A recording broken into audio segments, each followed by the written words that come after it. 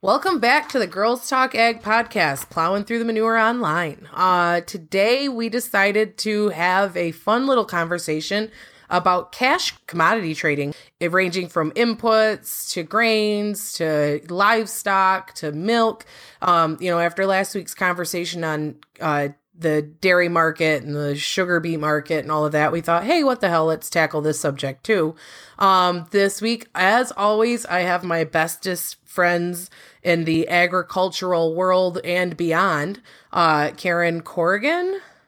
Angie, I think we need to teach you what the word fun really means. Karen, I've heard stories. You definitely could show me what fun is. Except for I might end up in a dumpster or coal car. Without coal shoes, car. Coal car. That's why. Stay tuned for our outtakes edition if you want to know what we mean by the coal car story. Well, I will just warn you that I took a D for diploma in AggieCon 100. All right, so this conversation will be fun. I flunked out of school, so. That's right. Well, this will be fun. I've got Jen Campbell here, too. I didn't introduce you yet, Jen. Sorry, I'm a chatty Cathy this morning, but you can wave and say hi. Wait, hey! Yeah, she's waving, too. You just can't see it. Totally waving. That's fine. And for once, without I actually am. Yeah. It's a one-finger salute, but she's waving. To all her friends. So yeah, we're going to talk about some AggieCon stuff, I guess, or everything. We were actually chatting before we got started on this and about what goes into different things, and I was explaining a little bit of what I do, and both of you guys were like, "What?" Yeah, it sounded pretty much like Charlie Brown's teacher. Wah wah wah wah wah. I think it's voodoo. I don't know. That's right. It's voodoo magic. And that's why, yeah, I guess I take it for granted on what I do. And I realize that, in a lot of ways, once you hand over whatever the commodity is that you're responsible for growing, what happens afterwards is really kind of up in the air, as to where does it go or how does someone handle it or what do they do with it. And so, let's talk about how stuff gets priced. Fertilizer, chemicals, all that good junk as well. Karen's going to share with some really epic insight on that side. Aren't you, Karen? Sure. See, that's confidence right there in knowing what she's talking about. So I have a lot of Monopoly money in my pocket. I guess the main thing is, kind of what we're looking at is there's a significant difference between cash price and futures. And sometimes that's people's gripes out there is that the cash price is one thing and then what they see on the board or the futures is another thing. And I guess it's important to kind of understand what goes into both. Do you guys have questions on that or you just want me to kind of dig in full speed here? You go for it. Okay, so interrupt me when you have questions and we can kind of build it around there. I keep imagining like Bart Simpson writing out sentences on the board over and over again. Right. I still don't get it. I still don't get it. I still don't get it. That's what. Beat me upside the head with it. We'll see what happens. But okay, so what a futures market is, and we were kind of chatting about this too prior, because we were talking about physical delivery. So the futures market is set up as something that's totally different than, for instance, your stock options or something like that. Like no one's going to show up to your door with 100 Apple, pieces of Apple phones or something of that nature and say, here's your Apple stock. See, that would make me feel better.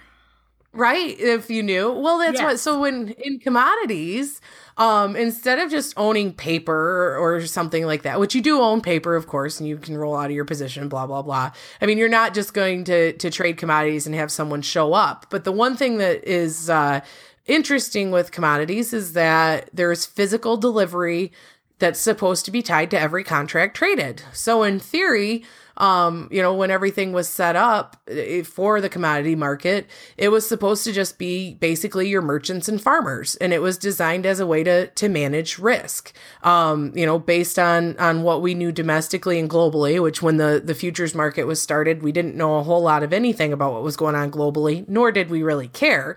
But it was basically designed in Chicago as a way for farmers or merchants to understand what the hell was going on and what they should be paying for a commodity, for a bushel of wheat, a bushel of corn, bushel of beans, something of that nature. And so, like I said, the big difference, or what makes commodity futures interesting, is it's backed up by that physical product.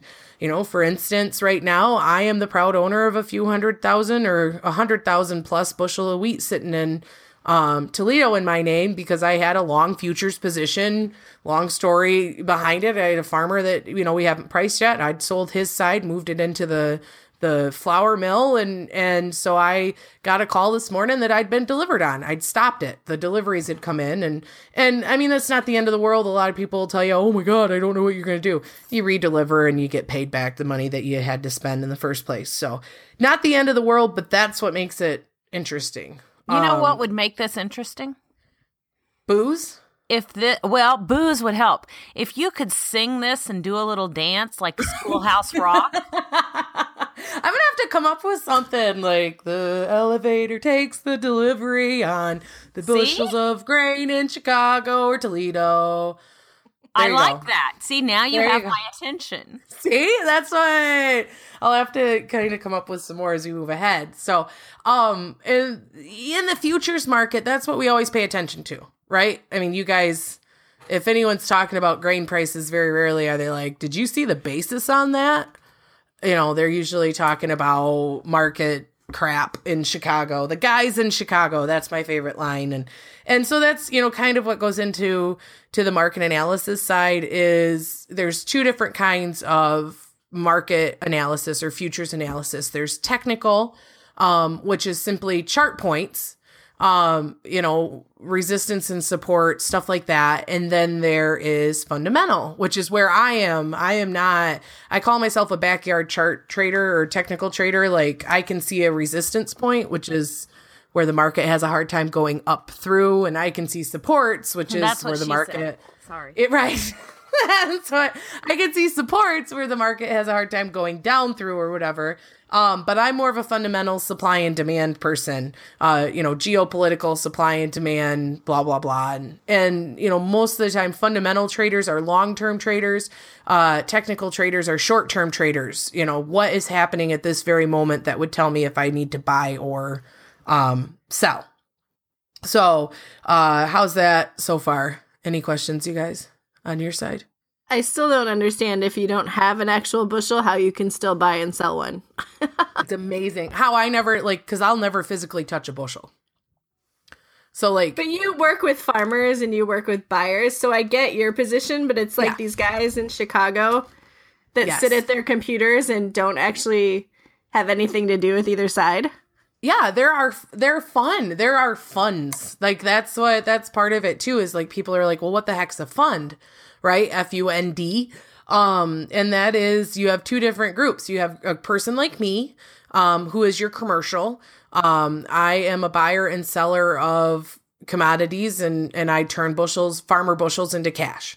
And then you have your speculators, your non-commercials. And those are the people that make money on guessing whether the market should move higher or lower. So that's, kind of what a fund is. When people talk about the funds coming in, that's your guy sitting, with the old saying, the guy in Chicago. And nowadays it's the guy God knows where, because of electronic trading and the lack of pits. That's the sad part. Is it used to be, it was guys in Chicago, because you had pits full of hundreds of people who were swapping contracts and screaming and yelling and throwing the fingers at each other. Yeah. I took my girls down, my assistants one year. We went down to Chicago before the pit closed completely and watched a fight in the corn options pit. That was fun. So now I could see betting on that. Yeah. That makes sense. You always bet on Greg O'Leary, because Greg was crazy. That's why, so it was always fun. It was really fun to see, actually. That makes me sad that it's gone. But, and so that's really what you've got, is there are the bettors. And so that's what I tell a lot of my farmers, is you have to think of it, completely cut ties to emotion. I mean, you've got to look at it from a standpoint of, you're sitting at a blackjack table and you drew an 18 or you had an 18 dealt to you. And if you were a buyer, a speculator, would you buy? Like, would you buy at this point knowing what you know, or would you pass, or would you sell? And so that's what I always try to tell my customers when they have questions about why is the market doing something, or, right now in corn, for instance, today we're down 4 cents. Well, why are we down 4 cents? Well, there's talk that the weather could dry out, and everyone's still talking about all of the corn that's out there. And there's concern over what we could see happen in North Korea this weekend. And with South Korea sitting, Seoul, South Korea sitting miles away, kind of as a sitting duck to a certain extent from that crazy North Korean dictator, not really anyone's going to be excited to buy corn going into a weekend when there's 3 days of weather developments to see and geopolitical developments. So that's kind of where you get the speculators coming in. And then there's a conversation too you'll hear about with open interest. And, the reason open interest matters is that's just a gauge of what new buyers or new sellers are coming in. So I always say open interest matters. If you're setting new highs and open interest is increasing, you have new buyers coming in that are excited about the market continuing to move higher. And if you're setting new lows with open interest increasing, then you have, new sellers coming in. So that's kind of the overview on the futures side. So grain futures are monthly, right? There is a monthly they're like March, May, June, March, May, July, September, December, March again on corn. And then you have like May, July, August, September, November, January, March, and soybeans. So it's like a couple months. So I guess to me that makes a little bit of sense. Why are there not futures every month? That's a good question. I don't know why there's not futures every month. Probably because they figure, I don't know. That's a good question. I don't know. I'm open to our listeners suggesting as to why they would think there's not futures every month. And in grain, you might be like, oh, okay, well, grain stores, whatever, but there aren't futures every month in livestock either. And that's a live animal. Yeah. Which is really interesting, I think. Yeah. I mean, because that's why I know, it's really weird to me right now because we're sitting here, it's April 28th, and in feeder cattle, I think the only next contract that's out there, or the contract that has the most interest in it right now, is the August, which is weird. Is that because, I'm going to ask you, Jen, because you know the calving cycle, is that because most calf, they aren't going to be ready to sell for another 3 months? Like right now is calving season, and then do you sell feeders that young? Like at 3 months? Honestly, no, I'm completely guessing here from my hobby herd of cattle, but no, 3 months is too young, I would think. Is it? That's what... You got your spring calving and some people fall calve. I don't know. I'd like to know. I'm interested. We'll have to ask our cattle guys. Like the hogs, cattle are a little bit more cyclical like that, but, the hogs nowadays are all year round. So why, we don't have futures on those every month? Yeah, it would seem to make more sense, but I think maybe part of it is, I would guess it's part of how it was designed. The thing, the contracts themselves, and probably at the time of the when they put it together, there wasn't any reason to have multiple months because it took so long to get places. Maybe, I don't know. I'm interested in that. We might need to. That would be interesting. Yeah. Or maybe they just felt like it didn't matter as much because they needed a break. Even when I started trading grain, there was a period of time here 10 years ago where the corn market's biggest trading range was 2.5 cents for 2 weeks. Like it used to be that you didn't really have as much activity as what we have right now. So maybe that's part of it. I don't know. It's weird. So basically, though, activity for you is pretty much year round. Am I correct? With on-farm storage now and so much going on, it's just a nonstop cycle. It's not. It probably picks up in the fall, but yeah. For me, harvest is my busiest. Harvest is absolutely crazy. And so we've got that, harvest is nuts, because harvest is when I fill up my facilities. So I'm tiny. Like I'm all on my own. Well, I say I'm on my own, but I mean, we've got the 5 elevator locations, and I'm small compared to the rest of the world, but we handle about 3.5 million bushels that come into our facilities. And then outside of that, year round, I handle about another 9 million in addition. So I handle about 12 million total, but 9 million don't touch my elevator at all.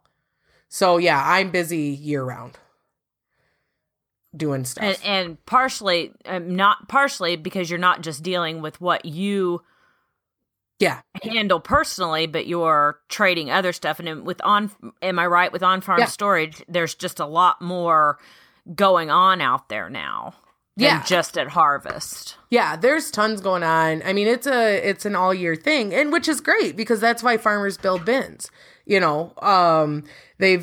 what you used to see, and it's not as dramatic as what it used to be, but used to see the widest basis at harvest. So as an elevator, you would pay the least at harvest time, because everyone would be bringing you grain and you'd be run over with bushels, blah, blah, blah.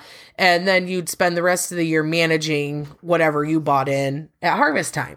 Because your on-farm storage stuff wasn't as much, and so that was how it went. Well, now farmers have built on-farm storage, so they don't have to bring it to market, so they can capture the carry that's there, the difference between 1 month to the next that the market pays you to hold it, and so they capture that, and then I spend the rest of the time each year outside of harvest working to find the best basis opportunities for my growers.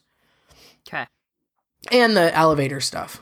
I mean, I still have to manage the elevator movement, but, like I was saying, the harvest basis stuff, or basis throughout the year and stuff like that, a lot of people are like, what is basis? Right? So you hear about it a lot, and you just hear people complain about it a lot. Yeah, because everyone especially in North Dakota. Yeah, well, North Dakota. So basis, and I can explain why people in North Dakota and Kansas are two of the places that have had the roughest time here, because basis is the difference between cash price and futures. So that's how your cash price is set, is the basis itself. And it's really a function of local supply and demand. So like in North Dakota right now, they have grain also coming out of their and they don't have not enough demand. So it's just like anything else in the world. Like, why would you pay more for something you have plenty of? So from an elevator standpoint, they aren't going to pay over and above what they need to pay to get the grain bought, because there's lots of grain out there for them to buy. I'm asking this because I honestly have no clue. So do they have, would they have less processors in those states? I mean, yeah. Okay. Because here in Indiana, we most of our corn and soybeans, we haul straight to a processor. Yeah. Well, and that's why, so like your Corn Belt states are your traditional areas that are used to handling a bunch of grain. Indiana, right. Illinois, Iowa, you could say Michigan, Ohio, Minnesota is kind of on the cusp, you could say. South Dakota is pretty decent, but like North Dakota was always thought to be, your sunflowers, your dry beans, your lentils, your sugar beets, stuff like that. Well, when the corn market rallied, then all of a sudden everyone decided they were going to plant, not everyone, but a lot of farmers up there decided they were going to plant corn and soybeans. And not only were they planting it, they were planting record crops. You know what I mean? They were seeing record yields because their weather had been perfect. So they not only their processors are the sugar beets and stuff like that, whereas they don't have the processors for the corn and the soybeans. Yeah, and they're trying. Okay. Like in North Dakota right now, they're putting some ethanol plants in, and a lot of it's rail. It'll get railed out. There was a elevator in Indiana this past fall with the VOM issue that bought North Dakota corn and railed it into Indiana, because it was cheap. They could buy it, and it was guaranteed to not have any VOM in it. Boy, rail is getting big. Yes.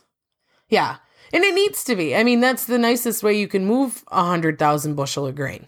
It's big, but it's always unpredictable, too. I know my parents have the elevator that they mostly haul into gets, they put in a rail. Yeah. A rail circle. Yeah. And, when you can really tell when the rail is coming in because they're like trying to get corn from everywhere. Yep. But then you'll notice that they're totally full and then they have to wait so long to get another rail to come in. And it's always so iffy when and if it's going to come. Yeah. So that they can load it.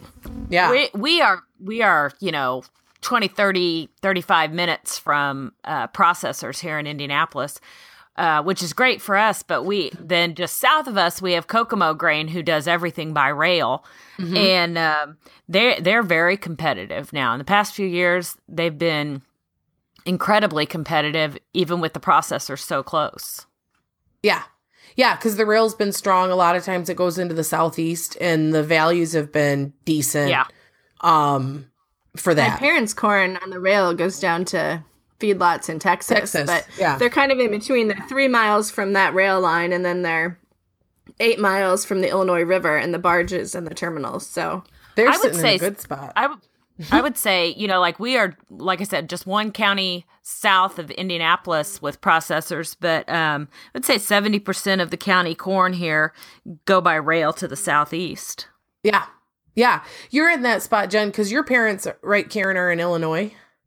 Right, we're in north central Illinois. Yep. So that would be you'd be heading most of your stuff would head like south and west into Texas or the Southern Plains there, and then Jen, you'd be and I would guess I'm not even going to guess which rail lines. You're probably on the NS, Jen. I would guess. Do you see is it Norfolk Southern trains that you see, or is it what do you usually see? Something out of Louisville. Yeah. Then there's the CSX too, and we have the NS.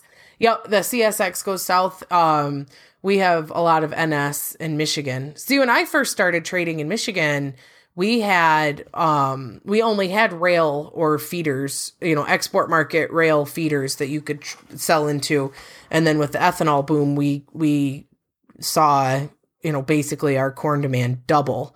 And now a good portion of our corn actually stays around the state, but we have rail loaders that they struggle to be competitive with ethanol players, like right now, especially because we've had a little bit lower than what we'd like to see quality wise come out of the state with the VOM issues, VOM and corn again.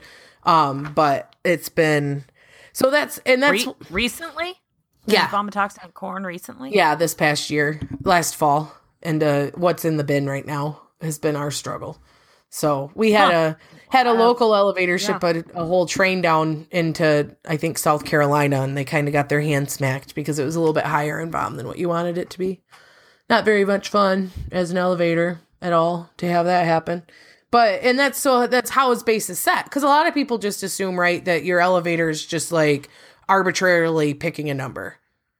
And most of the time people assume it's whatever's going to screw the farmer the hardest. Is what I've seen. And that's really what it is you take whatever you can resell that grain for, whatever it costs to truck it there, and then what your put through cost is. And most of the time you don't even necessarily cover your put through costs, because I figure it costs 15 to 20 cents to put a bushel of grain through an elevator. If you factor in your employee costs, your energy costs, your repair costs, all of these things to just run a facility, you got to figure it costs you around 15 to 20 cents. And so that's really how basis is determined, is what can I resell this for, and what's the freight cost going to be, or what is my competition? If you're trying to buy grain in or whatever, if I have to be competitive with the elevator up the road, or if I want to be. Those are other questions I ask myself. Do I want to handle the grain? Is there a chance for me to make money later on? Because as much as I would love to say that we're just like this charity place here, that's not the case. My banker tends to get pretty pissed if we don't make money just the same as on the farmer side.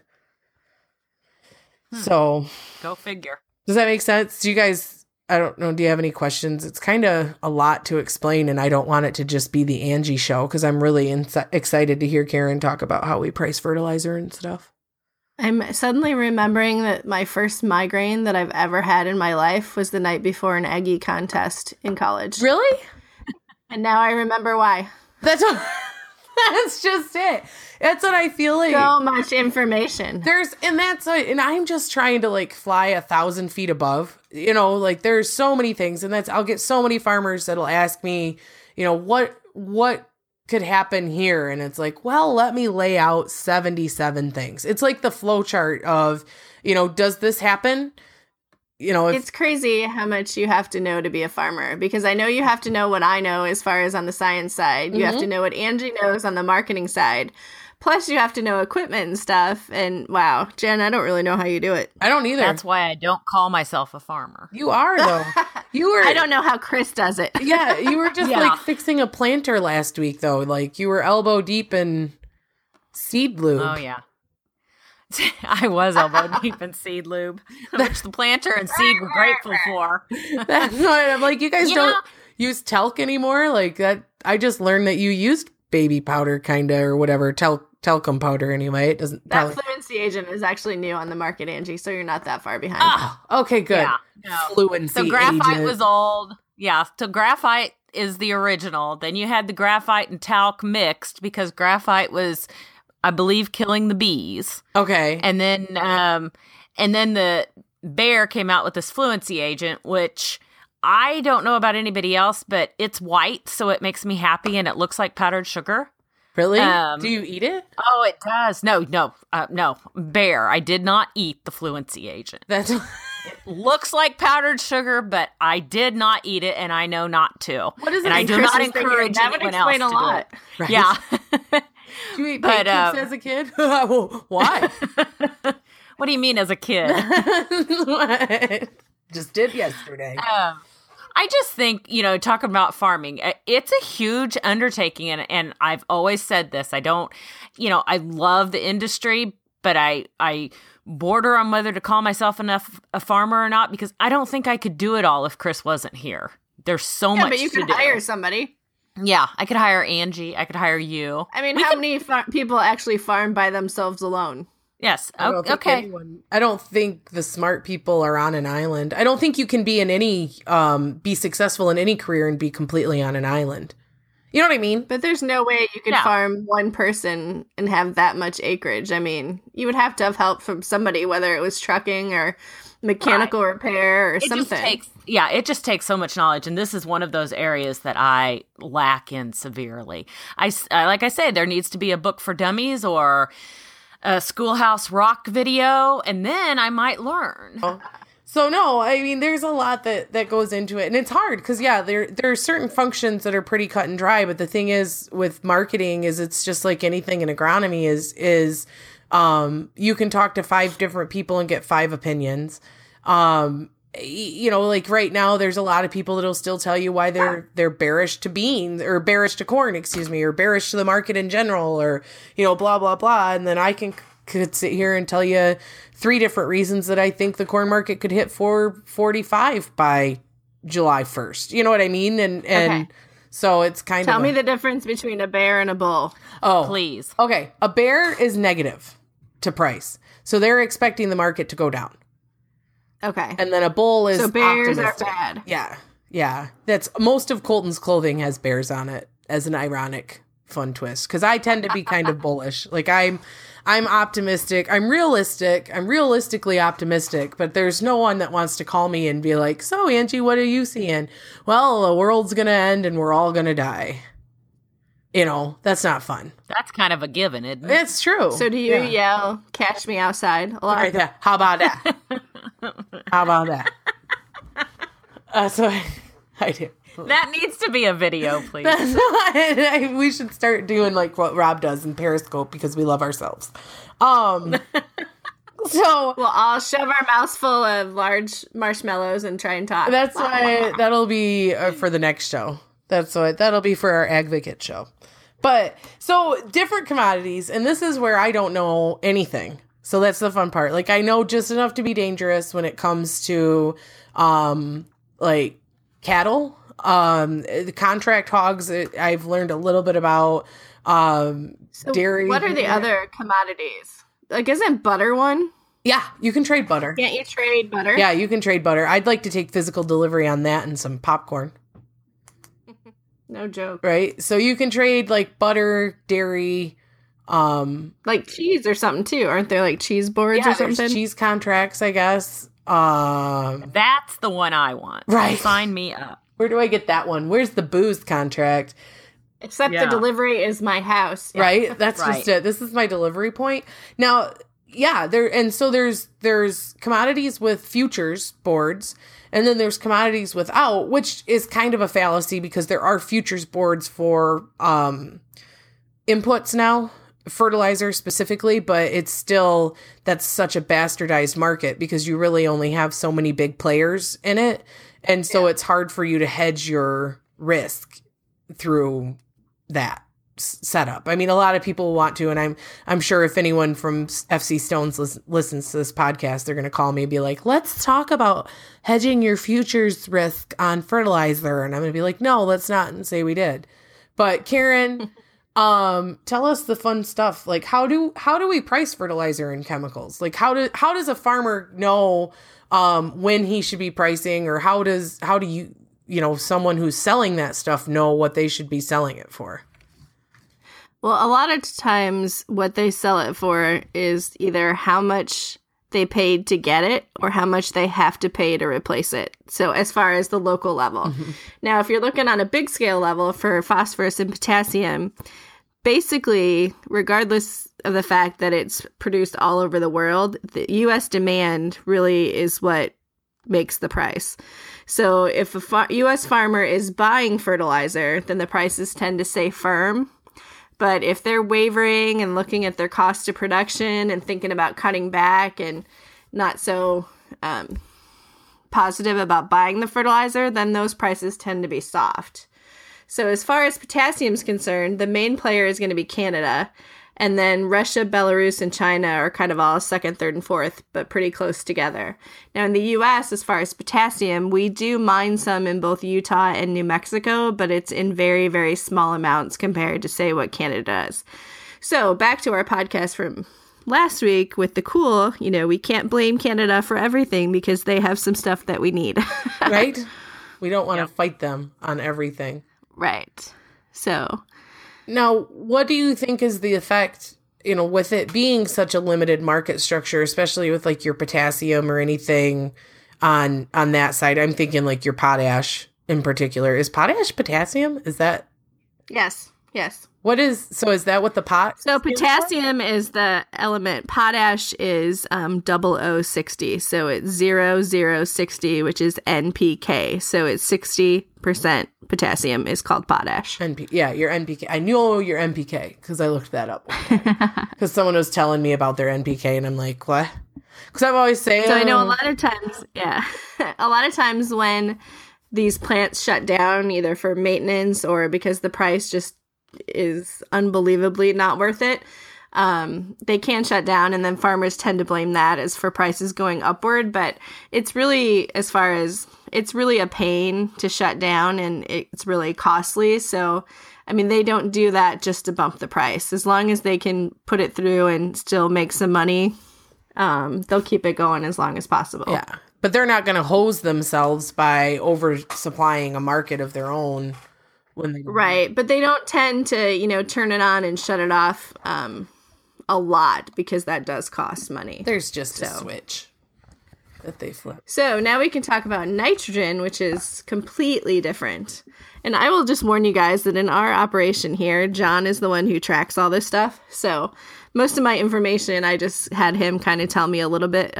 He has a bunch of sources that he looks at for both P and K price and then also for nitrogen prices. And then he tracks that and supplies our customers with a chart and gives them clues as to what he's seeing and whether that means they should buy or price or wait on stuff. So thanks, John.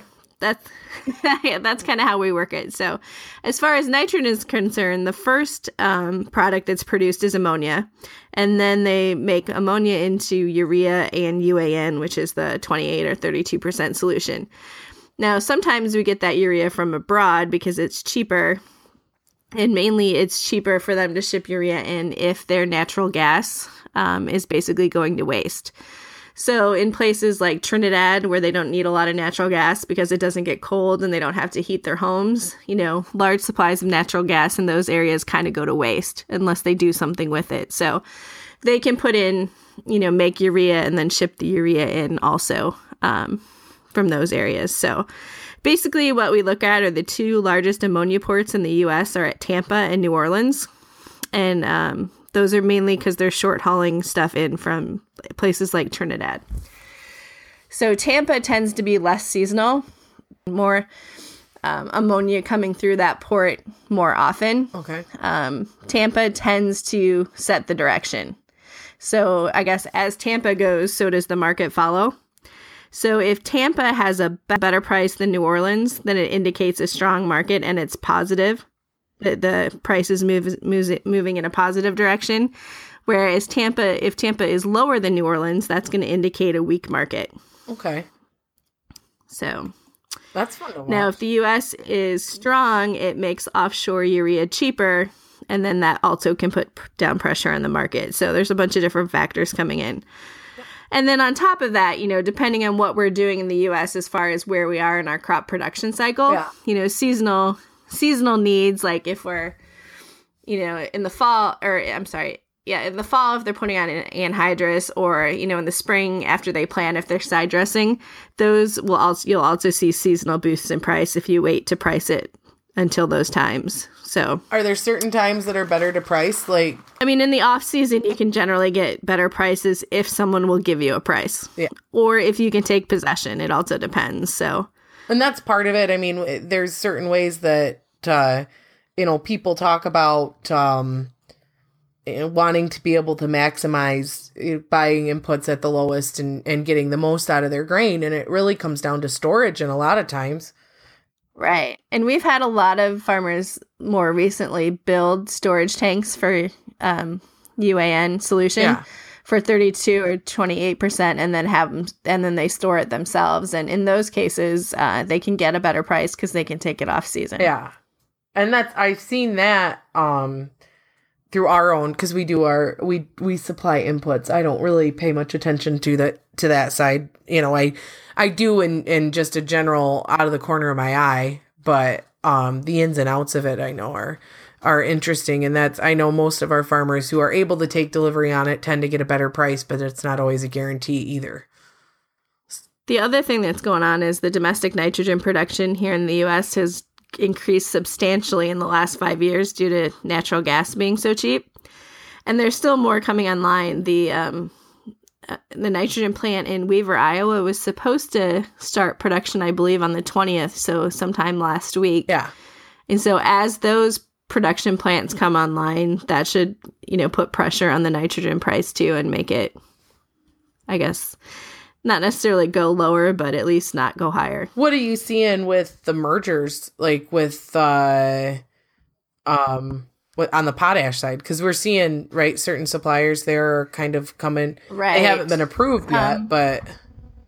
Yeah, the PCS and Agrium, if approved, I think, and I can't remember the exact number, but I thought I'd read somewhere that would control about 60% of the potash. Yeah. And then after that, you have Mosaic, and then there's some Russian companies and a Belarus company, and then Yara is kind of the order. So, there is small suppliers, but it's one of those things that, the U.S. farmer is only going to tolerate such a high price. There was a couple years ago where P&K were both over $1,000 a ton. Well, if the farmers can't make money using that, so they're not going to use it. They're going to go with what they have, maybe mine a year or two, depending on what their levels are, and they're going to wait it out. They're not just going to pay whatever price there is. They can't go broke keeping a potash company, making money. So what would you replace potash with? You wouldn't, but your soil has some in it, and so you would probably go without. You would go without putting it on until you could afford to put it back on again. But those prices when they were over $1,000, they didn't last for very long. Yeah. So well, that makes sense. That's the question that I always had is, there's certain ways that I guess are certain times when the price just gets to the point where guys aren't going to use that, and then you're not necessarily maximizing your yields. So it is something that you want to look at. And but depending on what your levels were, you may not be hurting them either, because some guys have luxury levels on potash. In some places, like North Dakota, Minnesota, the soil itself has very high potash levels. So, so it goes into putting on potash isn't the number one priority in all of where they grow corn. Interesting. See? Yep. These are things, this is why, I don't know, you start talking about chemical whatever. What's that chart with all the chemicals on it? The periodic table. Yeah. What is that chart with all the chemicals on it? Those aren't chemicals. Those are elements. Oh, that make chemicals, right? That's why. Yes, you put them together to make things like salt and other chemicals. I get the H2O one or whatever. That always, the hydrochloric. What is that? The joke where they're like H2O is water. I know, but what's the one where they're like oxygen? Diammonium hydride. Yes, yeah. That's hydroxide. Yeah. What's that? That's H2O, right? Isn't it dihydroxide? I can't even say it now. You can say it, Karen. I've got faith. We can do it. Anyway, it's Friday and it's carbon afternoon. monoxide is another one. Carbon dioxide. Yeah, yes. So it always kind of cracks me up a little bit. But Jen, tell us about pricing livestock, because you guys don't grow contract hogs, so you're not married to someone, right? You sell your hogs do you sell them on the open market, or how do you guys go about your deal, and how do you price hogs in general? So I'm going off Chris's notes because I'm the hauler, not the seller. So the way we're set up, we need to sell hogs every week. Not a huge amount to make the market do anything, but we have to sell every week. So we usually call ahead of time, about a week, 2 weeks out, and try to tell them how many head we're going to have and that we need to move them. We are not contracted with anybody. Right now, we have a pretty good relationship with Tyson. So that's, for the past few years, that's where all our hogs have gone. It just works best for us. Now, we haul to a buying station. After that, we have to pay trucking into Tyson, into Logansport. Most of our stuff goes into Logansport, Indiana. So like when we sell, we are priced, and I'm just going to read off Chris's notes here. So, hogs right now, fat hogs, if that's what they want to call them, people don't like the word fat for some reason, but whatever, are traded in quoted price on carcass price, not live weight. Okay. So once they are hanging, and down to the carcass, then they are weighed. And then that's where your price comes from. That's where your weight comes from for your price. Okay. Does that make sense? So you don't know what you're getting for your hog, your weight at least. You know the price that you're getting, but you don't know your weight until after. Right, until after processing. Okay. So that price is figured on I gotta check my language here, is a combination of a 3-day price. He calls it a CME. I thought there was another word for it. There's a future. The CME price would make sense. So it's a 3-day average on the CME? Yes. There you go. Look at you. Yes. It's a 3-day average. And so we get a 3-day average is the base price. Okay. That we get for our hogs. So when I hauled a load yesterday, I got the 3-day average base price on that hanging carcass. Okay. On the weight of that hanging carcass. So yesterday's loads were priced out at $53.29. Okay. On the hanging carcass per hundredweight. Okay. Now, the way we do ours is we also do yielded grade, which means that once they're hanging, they measure the back fat, the yield, and the loin depth, and then we get a bonus on top of that when those meet their requirements. Okay. That makes sense. So it's like grain in the sense that you know, like if you have a high test weight in wheat going into a flour mill, you get an extra penny or two. Right. And so yesterday's load, I took 3 loads yesterday. Yesterday's base price was $53.29. So that's per hundredweight. We usually get about $5.50 on top of that. Okay. For the carcass premium. Yeah. So then they'll take that weight. Yesterday's weights, let's say I had 3 loads. They probably averaged $2.85. Okay. If you want to know what we got paid yesterday. So it's kind of confusing. Like today, though, I hauled cull sows and they're completely on the spot market. You know, depending on who's processing cull sows right now. So, and then they're a base price. The spot market is like the cash market in grain, where like, because right now, like your May futures are trading 66.62, but your processor's paying you X amount of value based on that less cost kind of deal. Like it's just like anything else, right? Right. So when I unloaded cull sows today, I walk in, Alan says, this is, you know, he sorts them and he says, this is what I'm willing to pay for, you know, these 8, they're in really good shape. This is what I'm paying today. And he cuts me a check. Okay. Good. Okay. That makes sense. So that's nice. You get it right. I'm glad it makes sense to somebody. Well, it's now what do you do if they're contract?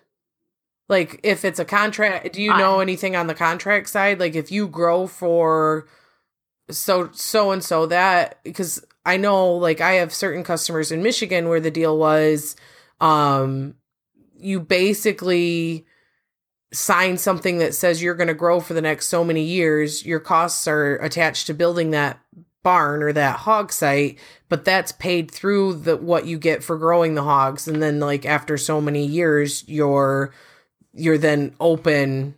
You can either continue to sell contract through them and get the money, or you're open to the spot market. Does that make sense? Is that like that? Is it, or did they tell me that wrong? Or did I understand it wrong? No, I'll be honest, I know nothing about contract barns. So you have your contract barns where they come in and you own the barns and they own the hogs going through them, and your job is to raise them. Then you've also got, you know, I could own my barns and my hogs, but I'm under contract to sell to somebody because I've, you know, I don't want to say forward contracted, but I've signed a contract that I'm going to deliver them all my hogs. Okay. We do not do that. I could go to several different places with our hogs. We just happen to have a really good working relationship and with Tyson right now. So I don't have to go to them every week, but we do because that relationship is working. Yeah. If I have a load and, you know, I don't really know till I get over there what that 3-day average is going to be. But I do know that we've worked with Tyson long enough. They're willing to pay us that yield and grade because they've come, you know, they expect it from our hogs. They know basically what they're going to cut out and what they look like and that they can count on that quality. Gotcha. That makes sense. But I know nothing about contract barns. I don't know. Karen, do you know anything about them?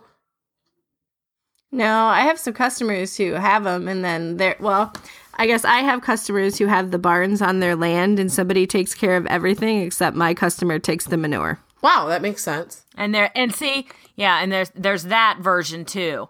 There's, you know, well, I've got, you know, somebody can be looking for 5 acres of land to build barns on, but they don't have anywhere to get rid of manure, so then they need someplace to haul the manure, and so there's somewhat of a cut price on the land because you get the manure for the fertility, and there's just so many different ways to work that. That makes sense. I mean, that's I've seen it in a lot of, like I said, a lot of different ways. Like Michigan right now, the big push was what I was talking about, where the customer I don't even necessarily think he takes on the debt basically with the company that he's growing for, and that's what so they finance the building. They finance the building, and then he gets so much a month. Like no matter what the board does, he was locking in a certain price at that point in time, and then it was for an extended period of time on the contract, and then he hit the point where he was, you know, once the building was paid off or whatever, then it was his decision to do with. I don't know if he ended up going that way or not. Because he wasn't sure if he wanted to. I don't think he did. I don't know. Because he called and asked me a bunch of questions, and I was like, grr. That was my response. Yeah, the hog industry is, and I don't understand chickens either, but very similar. It's completely. Yeah, I think the chicken industry is a lot like where the hog industry is gone.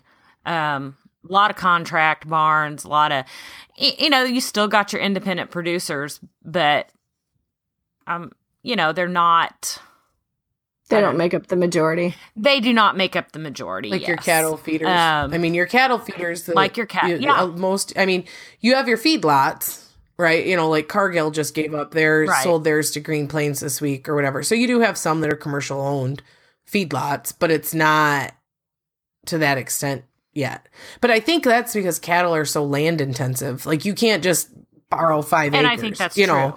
I mean, you can see a lot of cattle in a feedlot on 5 acres and be like, ugh, and I guess that's how it works for them or whatever. But then you also have, like Gerald McDaniel sticks out to me from yesterday when he was talking about, or Thursday, talking about, I could drive around all 1,900 acres that these cattle are on pasture on, or I could put the drone up and see where they're at. And I couldn't wrap my head around like having cattle in 1,900 acres that they just roam around on. But I know like there's a lot of that goes on. That'd be a dream come true. Me too. Like honestly, I'm like, can I come and just have 150 acres to put cattle on? Yeah. I don't need all of it, just a small portion. But it is in Oklahoma, so I guess, I was going to say, you'll have to move south or west.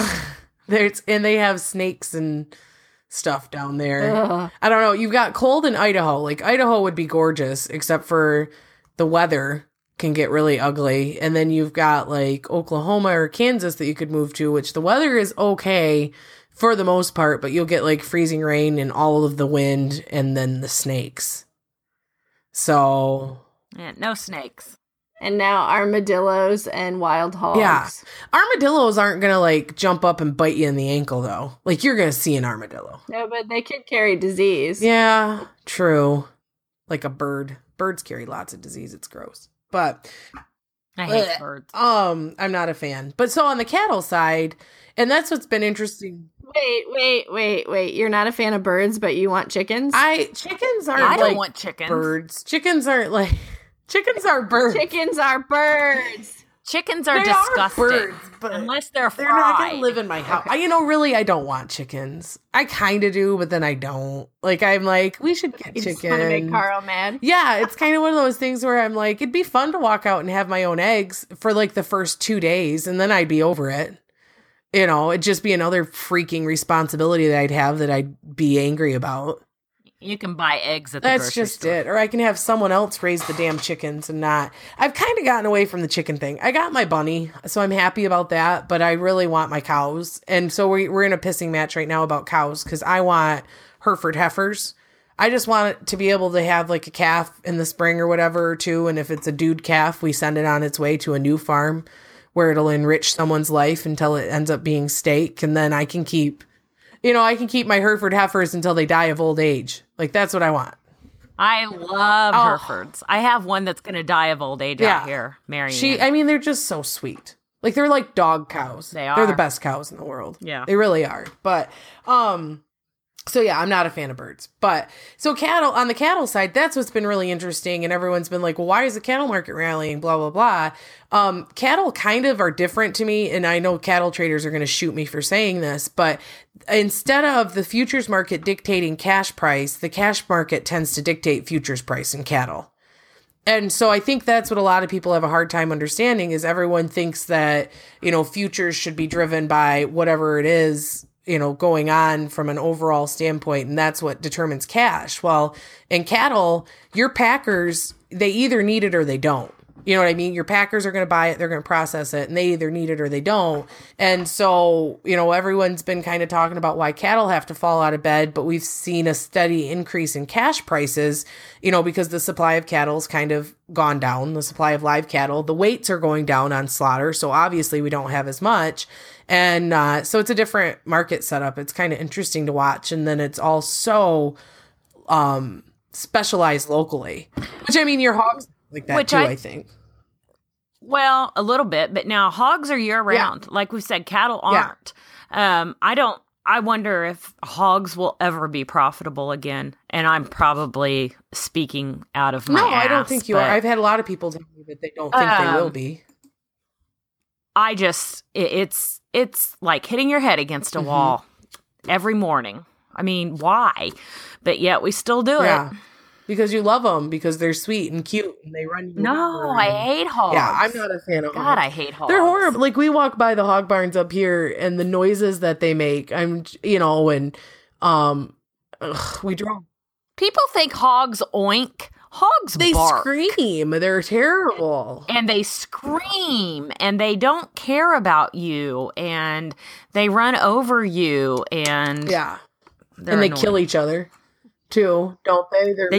They'll eat each other to death. They're awful. Well, everybody wants a pork chop. Come on. That's true. Bacon there is nothing that tastes better than sausage after hauling hogs. I can imagine. I'm not even kidding. I can imagine. Sausage tastes so sweet after you've sorted, loaded, and hauled a load of hogs. Everyone that I talk to that has hogs hates them.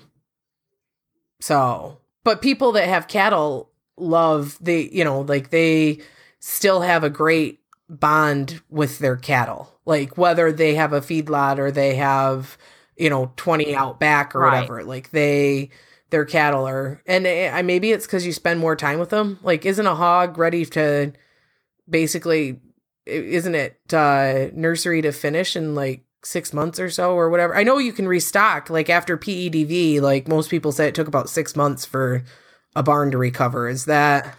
We can from farrow to finish, we can do between 5 and 6 months for a 300-pound hog. So you never really worry about running out of hogs. As long as you have sows to make babies, you're going to have hogs in another 6 months or whatever. Which is what kills the market, because a cow takes 2 years plus, right? Right. 15 months. Yeah. 15 months. So, I don't know. 15 months to 2 years. 20 months. It's interesting. I don't know. It's kind of fun to watch how things, because you think about it and you're like, I raise this and I have all of these inputs and I do these things, and then some other bastard somewhere along the line determines what my price is that I get. Which, at least ours is somewhat simple. Milk pricing. Yeah. Did you dig into that? Because I didn't. Oh, God. I tried, to be honest with you. All I figured out was I'm not smart enough to be a dairy farmer. I am not either. All I know is that there are... Either. I just... It's complicated. And from reading this thing is that just let the dairy farmer do what they need to do and buy more dairy. Eat more cheese, drink more milk. Right. I drank my milk with my frozen pizza right before we started this. They deserve more money based on how this is all figured out. Yeah, I think so. Oh, Chris says I'm also supposed to mention the word convergence. Yes. Because it's very important and it makes me sound smart. It's true. And convergence is just with the future, when the futures market and the cash price come together. So I brought up the word, which is why a lot of people are. I was thinking it was a movie, but then I was like, "Wait, that's Deliverance." It's basically which dealing with the markets is kind of the same thing. The same thing. That's why it definitely is. So, and convergence is important because you want, in theory, you're supposed to be able to look at the board and know what the price is, what price you're going to get. And so that's where that discussion came in about variable rate storage and stuff like that in the Southern Plains. Wheat that they reintroduced, but that's a whole other topic. So, and if anyone wants to know anything else about hog pricing, I have a front and back sheet of paper, single space typed by Chris amazing Campbell, to me. That will could explain, can define some things, talks about the market, how his dad used to sell hogs. I mean, it's all here. I can take a picture of it and put it up if y'all are interested. I would like you to. That would work for me. So So yeah, that's about the gist. That's like our little overview on cash markets. I've got a couple extra points here on my outline, but we've gone on long enough, and I'm afraid we may lose our people here. Some folks may. I mean, I know you lost me, and I'm part of it. I mean, so. I know we're awesome, and it's great, and everyone's waiting with bated breath to see if I have another song to sing, but I don't. I mean, I could, but I'm not gonna. You're gonna work on the Schoolhouse Rock. That's what I will do. Promise? I will work on that for you, so I can tell you, the things that matter. I'm having flashback nightmares of Aggie Con 100. See, I never took it, and now I'm sad. I wish I would have. I'm gonna have to go drink like I used to just to forget it. This could be a long night. Chad, that was worth it. You better come home early to watch the kids. That's what Mama's gonna drink her happy juice now, guys. We'll see ya. We'll see you later. That's why I last Friday I got done writing my newsletter. I'm like, where's the booze? That was, I would want booze before. Man. Well, I should during. That's for sure. So, but yeah, if you guys have nothing else to add, I'll go ahead and we'll get this wrapped up this week. I hope we helped explain some stuff to you. Do you guys have any points that you want to throw out there? Anything else? Eat more dairy. Have all the cheese. So, all right. I will call it. We'll call it a day then. We thank you guys for listening as always, and we'll look forward to another great discussion on awesome topics next week. So until then, have a good one.